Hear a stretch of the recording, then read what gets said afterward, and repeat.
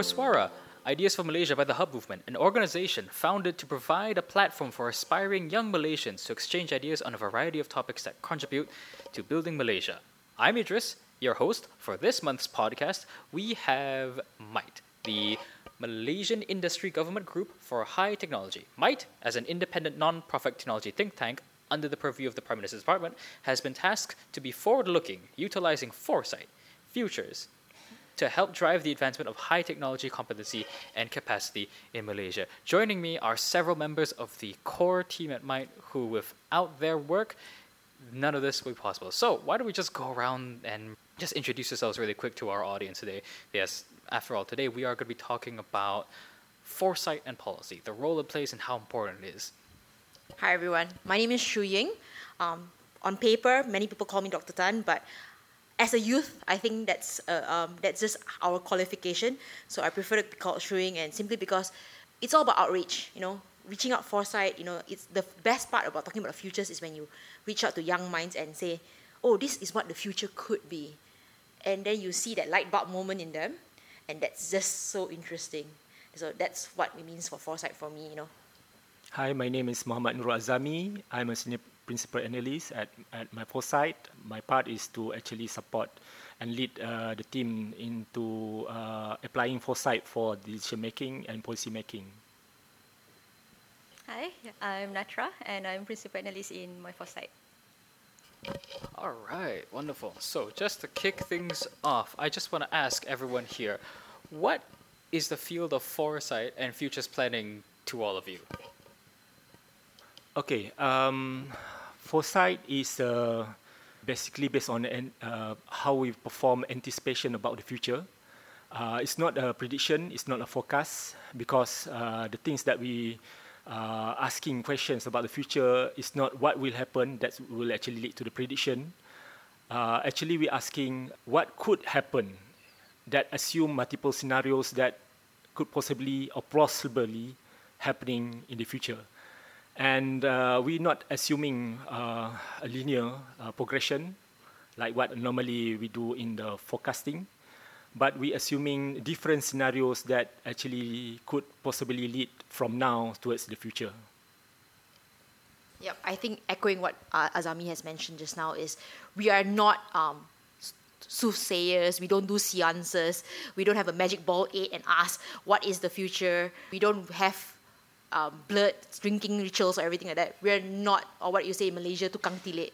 We actually have a proper methodology and tools that will help us to, as accurately as possible, give you various possible futures. Because we're not trying to say that there's only one certain future. That would be, I would say, as that is what you call prediction. We tell you different futures, and we are prepared for all of these futures. And that's what foresight really means to us, is preparing for everything. That's a very good way of describing futures and foresight for sure. To me, foresight is more about making sense about all of the information that we have today for our decision for tomorrow. It's the action for tomorrow is always what you do today. And yes, you only can see the consequences, the impact, by doing the right decision today. Right, that's fair. Thank you very much for that, Nat. So now when you're talking about the idea of making the right decisions today, I want to ask you as well, what role do you all believe foresight plays in helping Malaysia's policy? I mean, after all, as a very niche field, it's not something you hear often. It's not something that's out there in the mainstream. Nobody really gets a chance, especially amongst Malaysian youth, to see how the government is looking towards its future, especially since it's not newsworthy often. And second question, do you believe it can help impact nation building in a positive way? Right. One of our pillar of strategic pillar for the My Foresight is actually mainstreaming foresight in the decision making. Second pillar is actually to expand this as a capacity building for all who involved in the strategic decision making and also policy making. Using foresight, basically, all this while, the discussion is about issue of today, and we want to actually bring them further, thinking about what could happen in the future, based on understanding of today information about the trends, about the weak signals, what would be the wildcards. These are terms, terminology that we use in the foresight studies. And when you talk about trends, we need to actually understand that trends move a certain ways, that people actually understand this and not taking into account the possible impact, cause and effect out of this changing direction. So the policy is not reactive, more proactive in a way when you apply in foresight. And also, it's a form of communication in a way that everybody involved, the stakeholders, hold certain piece of information about the future that comes together and build up the whole comprehensive pictures of the future. I think for me, the easiest way for me to understand how foresight works in government, nation building, things like this, it helps you understand three things. Firstly, where are we now? Okay, that's the present. That's what we call insights. And then where do you want to go? Or where do you want to be? That's your aspirations, your future, your best case scenario, your worst case scenarios. Those are the things that actually make you think out of the box. Because we always think about what's rosy, what's the beautiful desired scenario, but we never prepare for what's the worst case scenario or what could be, like today, business unusual. You know, who would have expected that a pandemic would have happened? Who would have expected that a trade war would happen, or who would have even expected at that point in time that Trump would actually win? So these are some of those weak signals that we call that actually happened and had a very big impact. And the third part of what foresight enables nation building is it gives you an idea of how do we get there, the strategies to achieve these scenarios that you desire, and to know when you have derailed from that scenarios. And this is something that I would say many people don't have the luxury to actually think out of the box. They only see the issues of today, or what we call as symptoms sometimes, not even the systemic issues. Because what they see at the top could be just the iceberg. What is underneath at the systemic issue is not really addressed. So with foresight, you are able to see the whole iceberg in general, actually. All right, that's a very interesting way of expressing thoughts about futures and looking beneath the tip of the iceberg. So I want to know everyone's opinion. How well is the Malaysian government doing that? How well are we looking at what's beneath the tip of the iceberg? Is it just MITE who's looking at foresight, or are there other parts and agencies which are looking at these sort of things? I mean, there are. We have various methodologies. You know, foresight is not just one way of strategic thinking. You know, there are also a lot of, I would say, strategic thinking is one method. You know, you have also a lot of management tools out there to help you think about all this. But what we give in foresight is different futures, like I said earlier, and that helps you come up with the scenarios, and that helps you to dig into the iceberg to unearth what you say, call it, you know, whether it's causal layer analysis, which is a very academic tool to call it.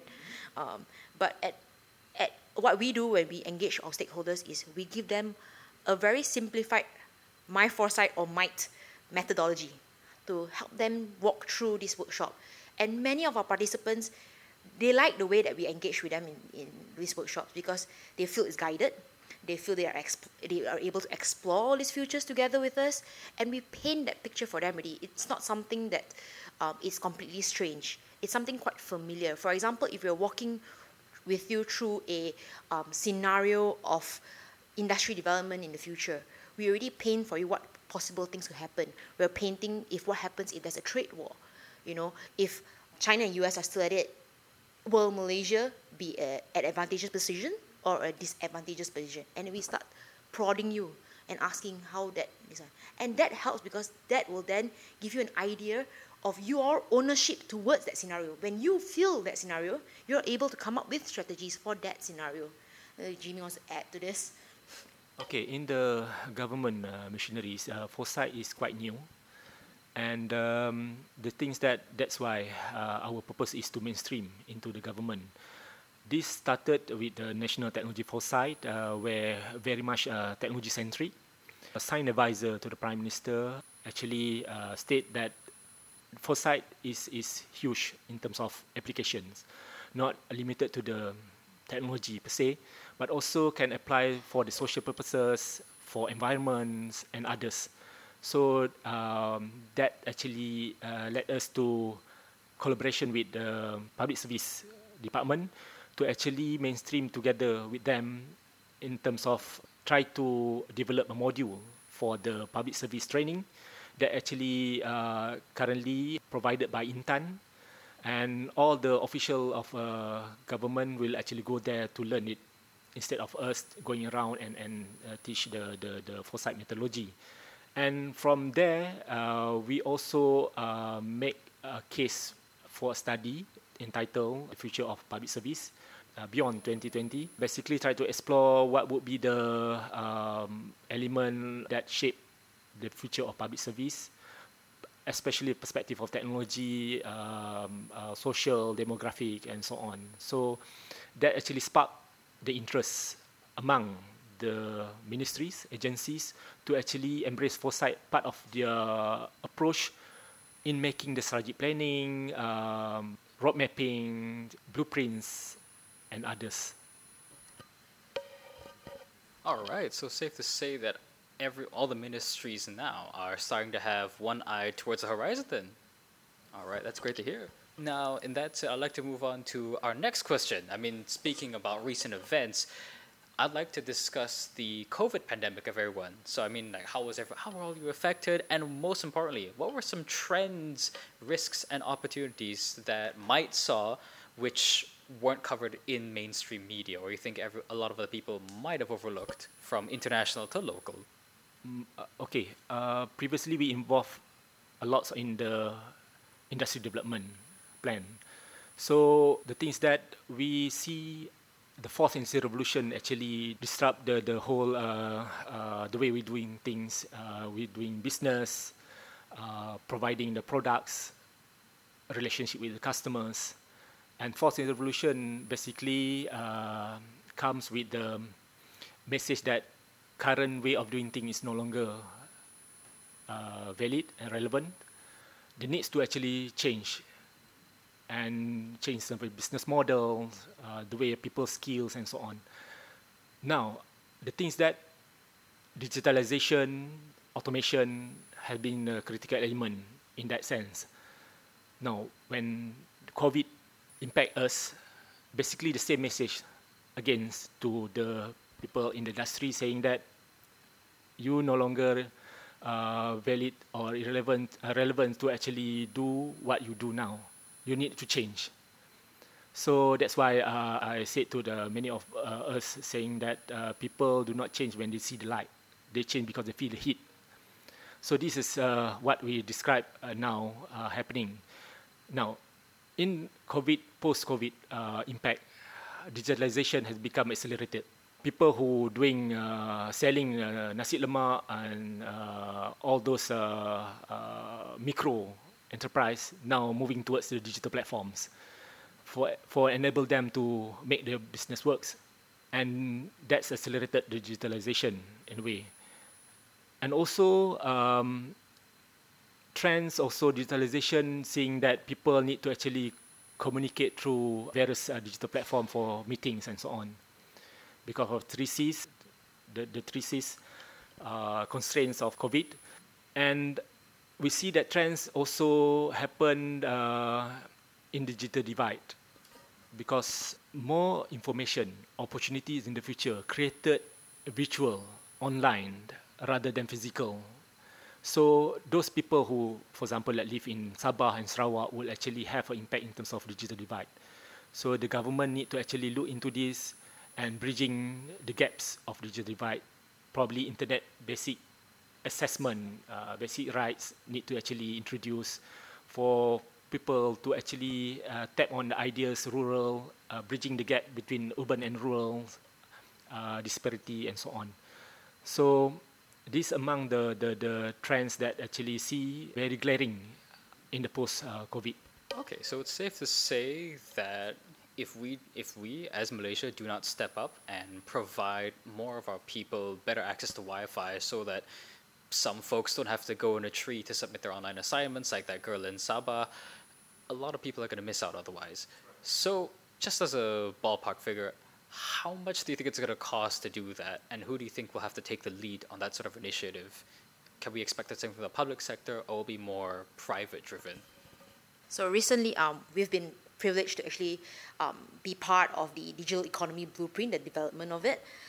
So they've invited us as a stakeholder participant, and the numbers that we've seen is for fixed broadband in the house, means your Unify, your TM, your Time, and .com and everything else. It's about 38% of households, so it's quite a low number. But in terms of mobile data penetration, it's very high. It's about 120 something percent.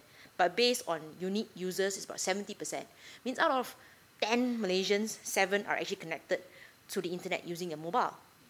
So considering that now how most of us are actually moving towards from laptops to actually mobile devices, a very cheap entry point to access for internet could be a mobile device. So, the government could consider this as a trend of digitalization, because digitalization is something that is, I would say, quite not very new, but it's something that has to happen now, not just in organizations, but also within each person. You want to go access to government, you have to use the internet now. You don't have to go through, you could queue up, take your number, wait for 3 hours, and then it's your turn. Now, a lot of the facilities are actually available already online. You don't even have to walk in the post office to pay your bills. You can actually pay it online. That's how easy it is. But that is when the biggest risk of digital divide happens, as Mr. Azami has just mentioned earlier.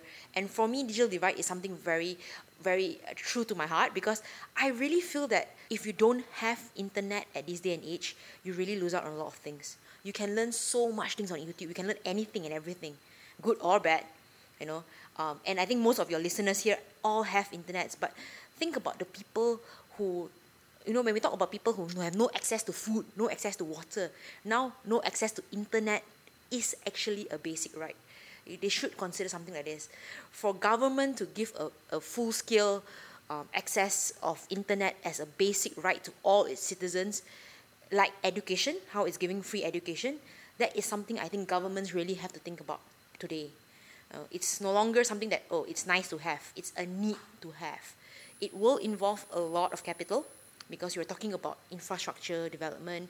I think Alphabet, Google's parent company, was trying to build helium balloons that could actually transmit Wi-Fi at mountainous areas, so you reduce the rate. But these are still technology that is not at the commercial level yet.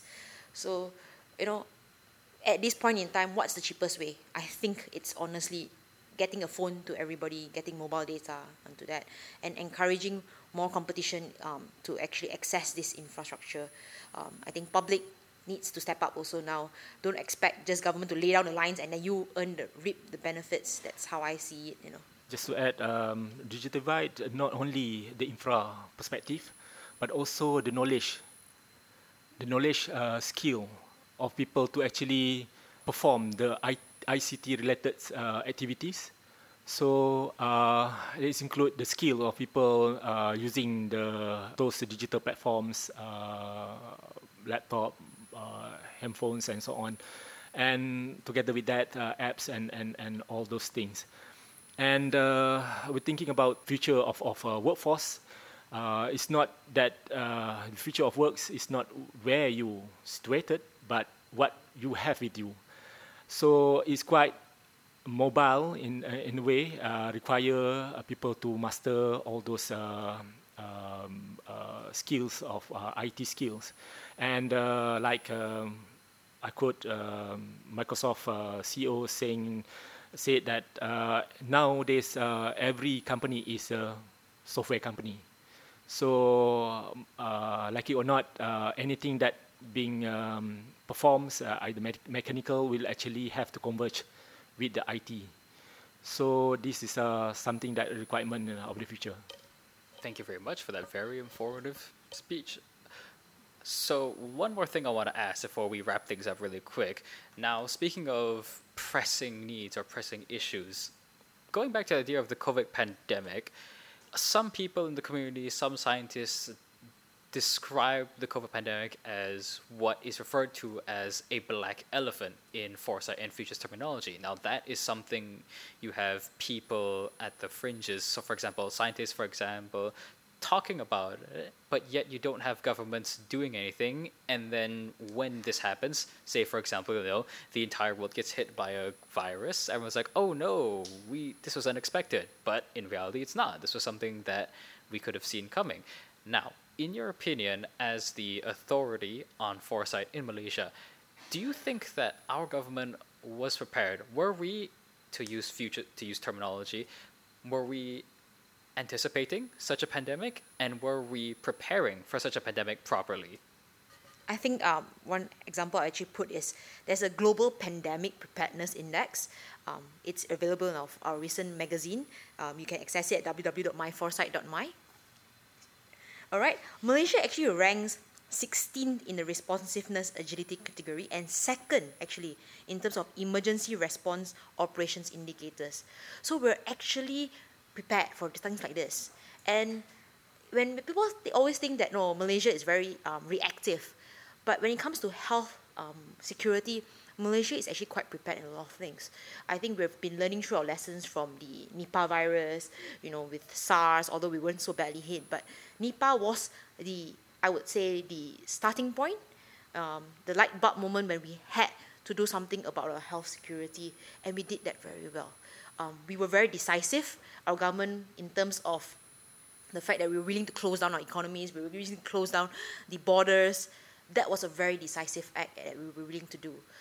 Yes, in between we had certain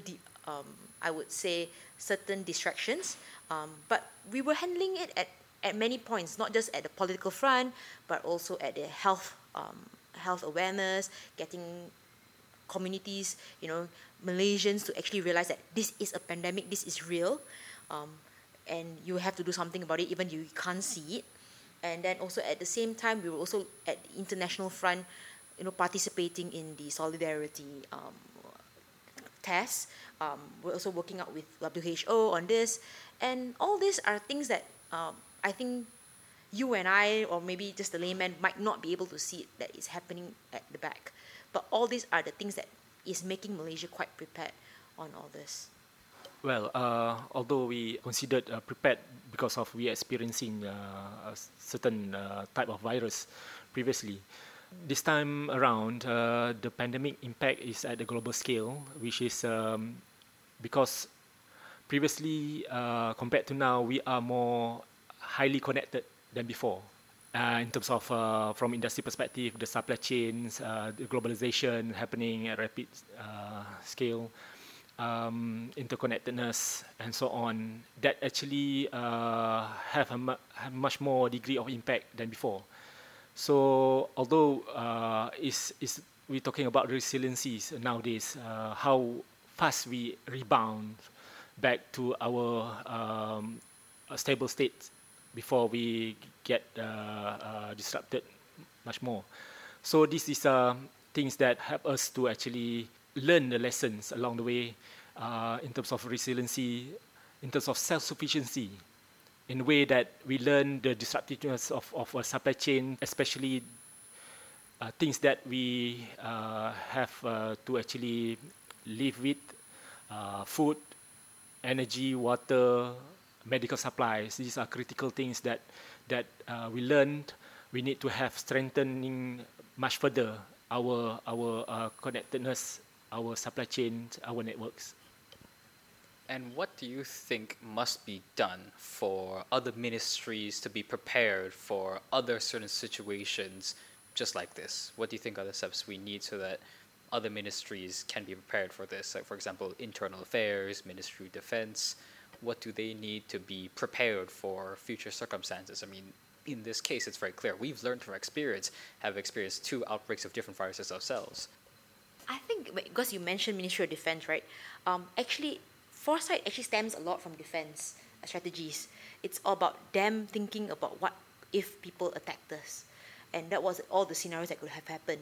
So if I'm not mistaken, MINDEF themselves, they have this foresight or strategic thinking people behind the scenes. They are already preparing all these what if scenarios that what happens if South China Sea gets attacked, what happens if Malaysia is attacked from this front or probably a digital front, things like this.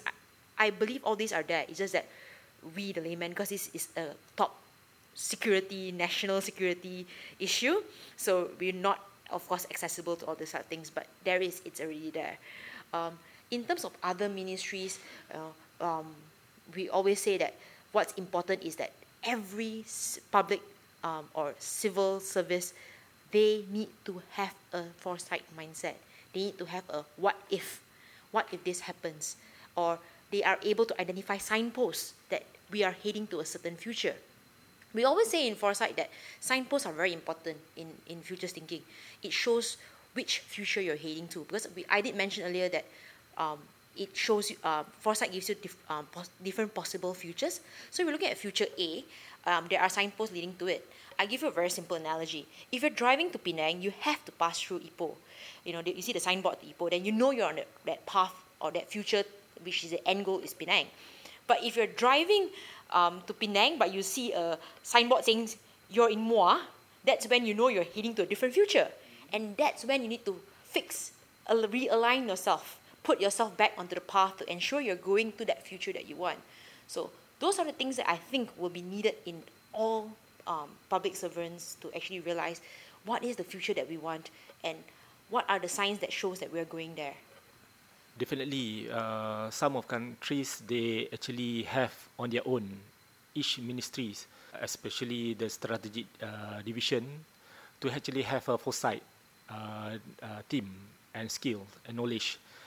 Because, for example, like down south, Singapore, they have quite a number of ministries already having their own unit of foresight.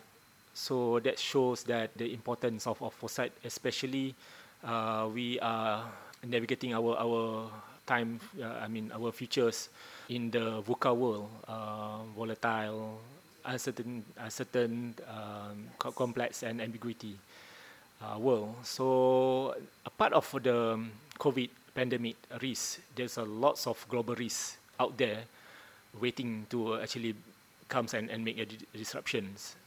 And we expect, of course, there is for example, like cyber threats. If we go towards this 5G, we're going to be more connected than before, and disruptions can actually happen at the global scale. If the cyber attack happens, we need to actually strengthen our way of how we're going to handle this disruption. And there's a lots of these risks. We have a natural disasters and so on. So the needs to actually make a simulation of a scenario application of foresight would actually inform us the gray area, unknown, that we yet to discover. And this can be achieved through practicing foresight. Alrighty, last thing. I mean, from what you've described, I can't help but feel like there is something here that the layman can learn, that the average Malaysian youth can learn about foresight mindset, or at least being prepared for those futures. And I just want to go around really quick, just as a final note before we wrap things up. What do you think about that? Do you think that there is room to adapt the foresight mindset into one's lifestyle? In my foresight, we do have this program called Foresight Club, where we work with the UTHM, the Business Management School, whereby we have this engagement with the final year student.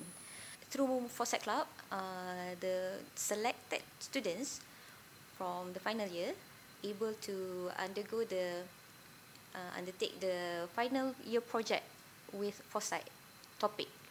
So through this 2 semester of supervision, they will have lecturers from their schools for the technology perspective, and from Moi Foresight as a co-supervisor in terms of the methodology and foresight perspective. Until now, we already have 6 years of the project, and some of the content is with us, and we have produced it in our previous magazine as well. It's how we encourage them to anticipate, to include foresight methodology in their research, not only to think about the current technology, but also the future technology. So for the final project, they have the experience to do a practical of our horizon scanning tools, to use the scenario planning and a few another tools in their research. So I think at a organizational front, that's what My Foresight is working on for an outreach program like this. But I think for the youths in Malaysia or anywhere else, actually Foresight is very applicable to your everyday life. It's something that you actually use without even realizing. When you wake up in the morning and you think about, okay, so what I need to do today, but what happens if, for example, you want to go wash your clothes today and then it suddenly rains. So what you need to do next? So that's a very short-term foresight, you would say. But foresight, when we expand it to anything that's above 5 to 10 years, you ask yourself, what's your career development? How are you going to, what will happen if, for example, you the business that you start up is actually went bankrupt in the next 2 years? What will you do next? These are those contingency plans that you're already preparing for, and that's all about foresighting. Currently what I'm doing is I'm actually mentoring a final year student through our alumni, and because I'm so used to with these foresight techniques, I'm actually giving him scenario planning, because he can't decide whether he wants to go into engineering route or does he want to go into policy advice route. I said, why don't you come up scenarios with those routes and see for yourself, put yourself in those shoes for a day and see what exactly excites you about each scenario, and then decide, would you accept those type of scenarios, even the worst case scenario and the best case scenario in each. That's how you could apply in your everyday life.